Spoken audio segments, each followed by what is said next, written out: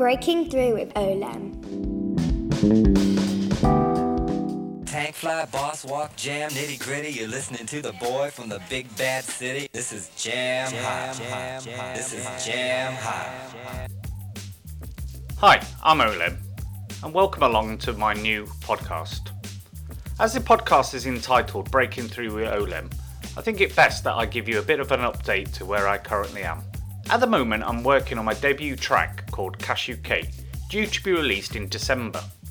It will be first played in Birmingham in the Rainbow venue on the night of the 8th of December 2018 by none other than Brandon Block. I hope to later include it within a forthcoming podcast, so please look out for that. I just want to take this opportunity to thank all of you that have listened so far. Most importantly, to the many of you out there that have subscribed to my podcast and are with me for the journey as I am breaking through as Olem. It's been a cathartic experience for me today. I've enjoyed it, I've met loads of new people, and I'm making some great friendships. So I hope many of you, if not all of you, are here for the journey. Hope you enjoyed today's podcast, and see if you can spot the moment that Luke's cat joined us for the interview. Okay, I'm sat here with Luke Curtis, who is a professional DJ photographer who's travelled all over the world and taken pictures of events, commercial events and artists alike. He has been regularly featured in DJ Mag and is connected with labels such as Elro, Abode and Defected. And Luke is currently one of only 2 professional photographers contracted to do work with Relentless. Spot on, that's spot on. In the UK, yeah.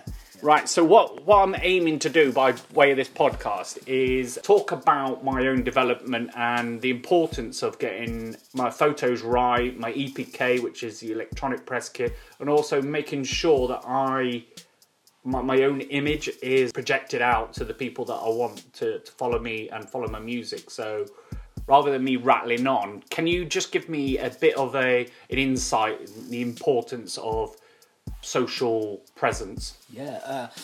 So it's this day and age, the reality is, social media and your visual identity is as important as your music. And some of the purists out there will get really annoyed and upset and say it should always be about the music, and I totally agree. Music should come first, but with social media and sort of the importance of it, it's really important that you present yourself well on social media, not just well on, say for instance, Instagram or just on Twitter or just on Facebook. It's presenting yourself really well across all of the social media channels.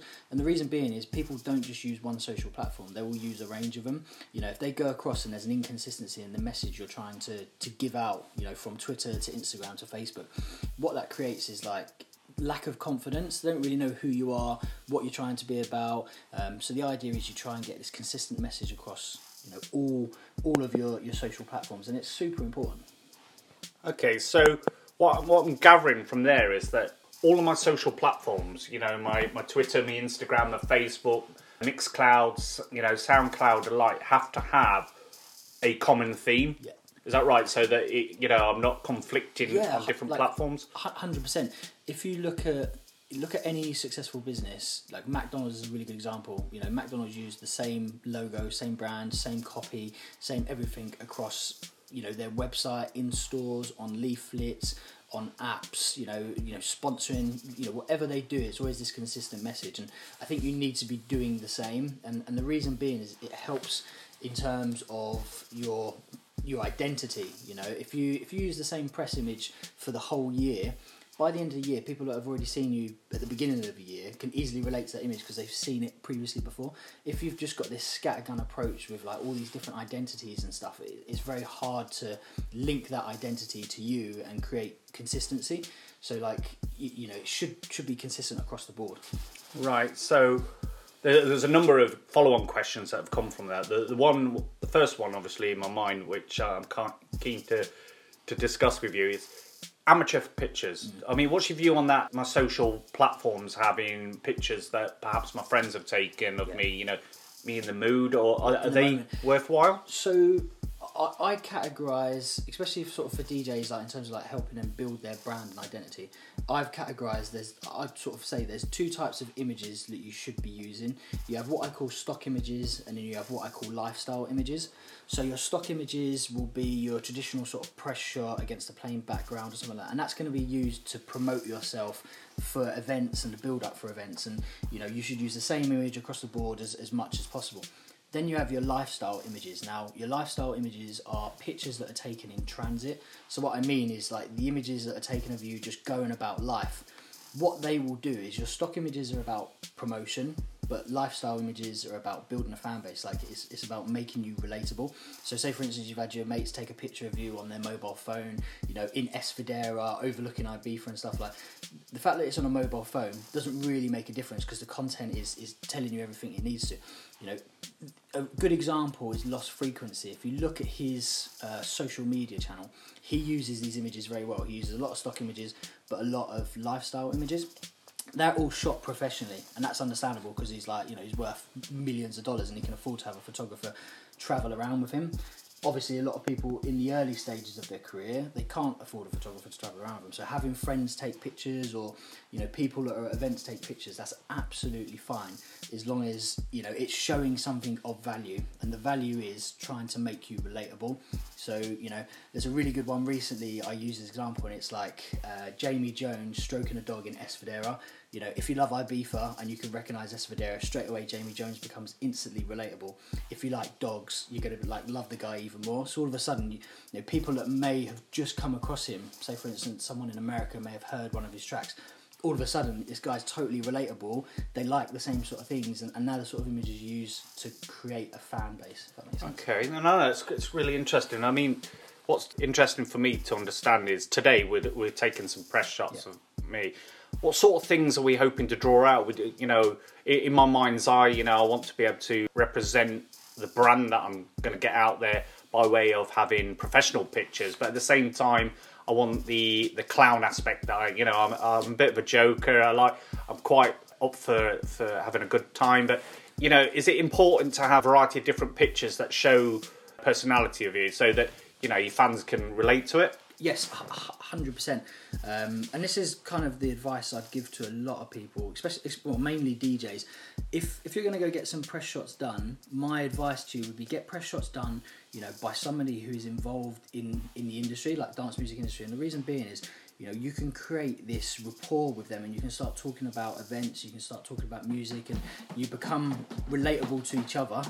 And then what you get with that relatability is your personality will start to come through.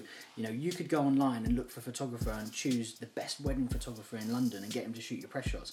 In my honest opinion, they're going to be good photos technically, but they're going to be crap in terms of bringing you to life, and that's why you should have somebody who you can relate to.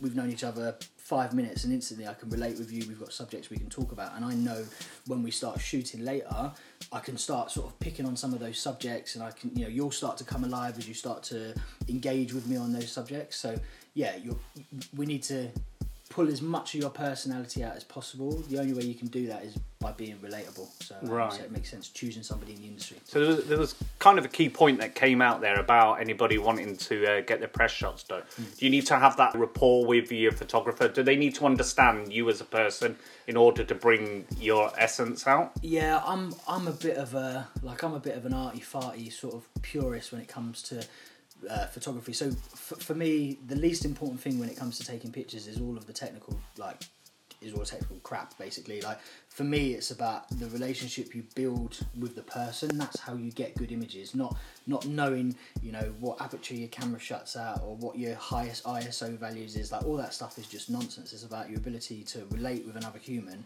and bring them to the surface, because having a camera pointed in your face isn't a natural thing. It makes people feel uncomfortable, and the only way you can bypass that is by being relatable. Like I love a chat, so when I'm taking pictures, the first thing I'm doing is I'm just talking. I'm asking loads of questions. I'm trying to find out as much about you as possible to see if I can relate on any of those subjects. You'll start to relax, and then all of a sudden you start to come through in those images. Right, cool. So I think we've covered the image side of it. What I'm particularly interested also to talk about is I've signed up for a package through the Get Booked Academy on Facebook that, I'm a member of. And it's all about enhancing my social presence. So I get the impression that the photos are only one small part of my social presence. What also, in your opinion, is important to get conveyed? So it's personal brand. So for me, I think over like the last year or so, I've come to the realization that people don't pay me to take pictures. Like that's not what happens. People pay me to help present them as best as they want to be presented.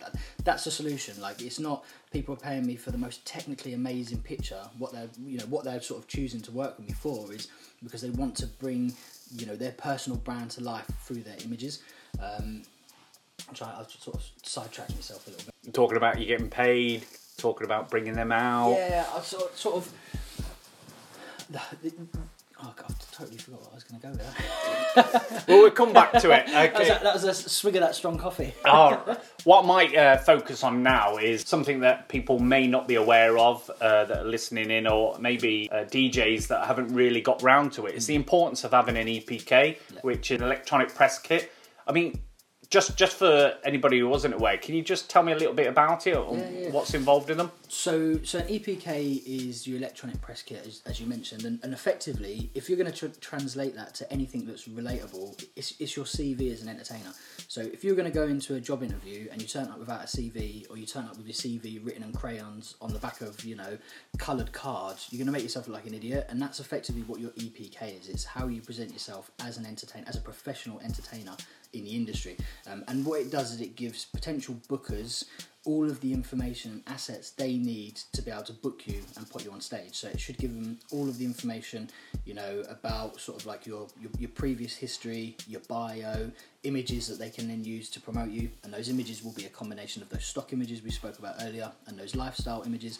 And that's the idea of an EPK, and sort of the most powerful tool that an EPK has is about consistency in terms of your brand message. If, for instance, you're trying to build up this personal brand in the industry and you want to deliver this consistent message, if, say, for instance, one magazine asks you one week and you have to just give them an answer, and another magazine asks you the following week and you give them another answer, that message is going to be so different and so diluted. There's inconsistencies in it. So the idea is you use your EPK to create this controlled narrative about your story and who you are as an entertainer. It's centralised, and basically the message that's delivered about you is that core message, which is exactly the same as any company. So if you look at, I'll use McDonald's again, I use BMW, they all have corporate brand like guidelines and strategies. This is what we do in this situation, this is the text we use, this is where we deliver, this is where our logo sits, and that's what your EPK is doing for you. A lot of people think EPK is a few cool pictures and a bit of a blurb about your bio. Like the real secret behind an EPK and sort of the most powerful thing it offers is the ability to control your story as an entertainer. And that's super, super, super important.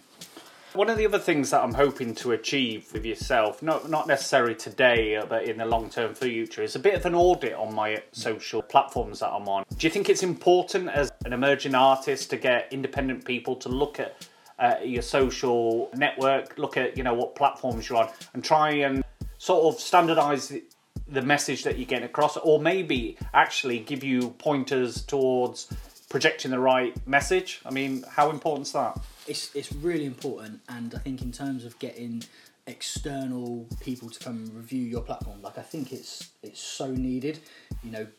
No one is an expert on everything. That's why you have like plumbers, you have electricians, you have brickies. If you want to build a house, you have to work with every single one of those to build a house. You could get a jack of all trades to come in and you'll do a half decent job. But if you get all of those specialists come in to build a house, all of those areas are going to be taken care of. So in terms of promoting yourself as a DJ, I totally get it. Your passion is going to be your ability to play and entertain to a crowd. You're not going to be a guru at social media. You're not going to be a guru at putting together images. So you have to work with experts to be able to make sure those areas are as best presented as they possibly can. And I think if you think you can do it all yourself in the early stages, you definitely can to start building a name. But as you start to get more and more professional, there's a reason why the likes of Eats Everything, Carl Cox, Jamie Jones, like all of these guys have external agencies or external people that work with them to manage their diaries, to manage their image, to manage sort of their interviews, because no one person can centralise all of that. You need to work with specialists across all of those fields. Right, cool. So there's a couple of reverse engineered questions I want to put back at you. Throw a few curveballs. I mean, you're quite well established in the industry. You found your niche with regards to taking pictures of some of the leading DJs on the scene. I mean, you've alluded to one of them that absolutely is one of my idols, and that's Carl Cox. I mean, you know, it was somebody that's so lively as what Carl Cox is. Do you find it a challenge to bring out his persona in your pictures, or have you got that relationship where you just can rock up and go, I'll take these pictures?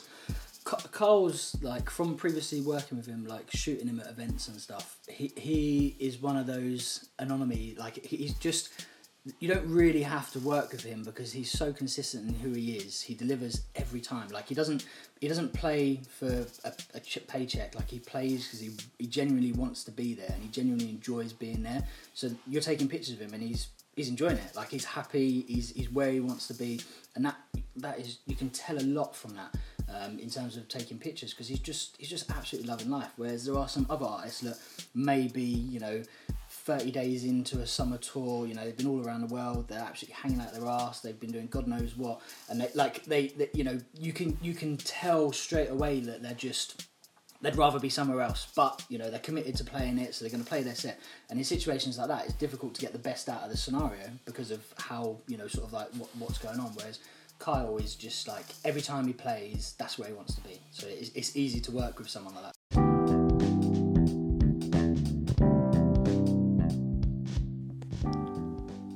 You can follow Olem on Facebook, Instagram, Twitter, YouTube, and listen on SoundCloud, Mixcloud and iTunes.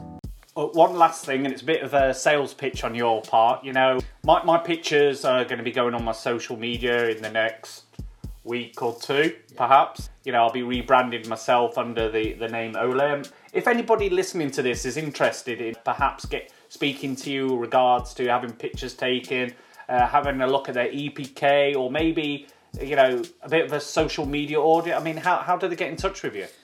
So you can literally get in touch with me. I'm on Skype, I'm on Twitter, I'm on Facebook. You can carrier pigeon me, you can WhatsApp me. I'm pretty much available through all of them. And the reason I make myself available through all of those social media and sort of like communication channels is because they're communication channels that the modern world is actively using. So it makes sense to be available across all of those. And, you know, I think if you do want to work with me, it's something you should consider yourself as well. You know, I'm available through all of these channels, and you should be as well, because why would you limit your ability to be able to get to the next step? But yeah, probably the first protocol, head to my website, which is www.lukecurtis.co.uk. Keep it nice and simple, and then all the information you'll be able to sort of find from there. Wicked. Last two questions. If you could go back 10 years and do something right that you think you've done wrong, what would it be? God, if I could go back 10 years, I'd have picked up a camera before. I'd have picked up a camera as soon as I knew how to use my fingers and thumbs, basically. That, you know, and that's hindsight, I guess. I didn't pick up a camera until later on in my life, and the catalyst for that was the expectation of me having my first daughter. And I think, you know, I've done a lot in, say, the last 5 years. If I could have had 2 decades on that, like, God knows where I would be. So yeah, it's probably one of the things that would have changed. And last one that I want to project through my own journey is why. Why does Luke Curtis do what he does? I grew up in southeast London, and sort of in that time, like, I missed the whole acid house era because I was too young. But sort of I grew up as house music was really starting to establish itself as like a commercial form of entertainment. You know, back when Pasha was at Victoria and they had Head Candy and things like that. And, you know, growing up in London, going to these raves, like, the music done something to me. Like, it just made me feel alive. It made me feel totally accepted. And, you know, it's really cliche to say it. Like, I found some amazing friends through going out and dancing. And one of my best friends, Jack, is, you know, me and him, you know, our friendship was forged in turnmills, basically, like years and years and years ago. And later on in life, I learnt to take pictures, and I was like, you know, if I could combine my passion for taking pictures with dance music, I'll be as happy as I could possibly ever be. And, you know, I've been able to merge the two, so that's the reason I do it, is because I love the music, I love taking pictures, and, you know, the old cliche of find a job you love, you never have to work another day in your life. Like, I go out, you know, sometimes 12 o'clock at night, don't get back until 6. My missus says to me, like, you never whinge about going out. Like, I couldn't deal with being out, and I'm like, I love it. Like I love it. Sort of like it makes me feel really happy. So that's why. I can see it. I can see it in your face. So, I guess we're going to have to get on and do these pitches. But people listening to this, if they're in the DJ community, can catch Luke at the DJ Growth Lab conference, which is on the 8th of December in Birmingham, where you're going to be one of the keynote speakers. I am, yes. Yeah. So I'm looking forward to it. All that's left to say is thanks for your time, Luke. Appreciate it. Cheers. Thank you. Cheers, Matt. Okay, we're going to play a quick track for you, and this is Spread Love by Boston Bun.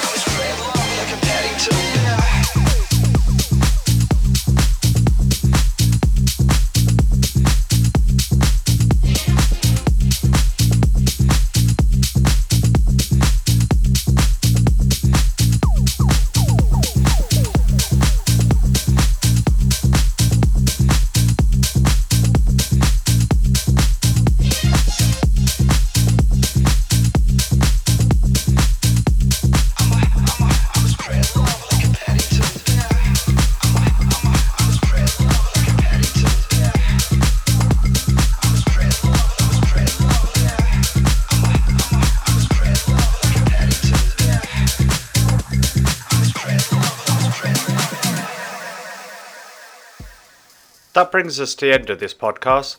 Please tune in next time to Breaking Through with Olem.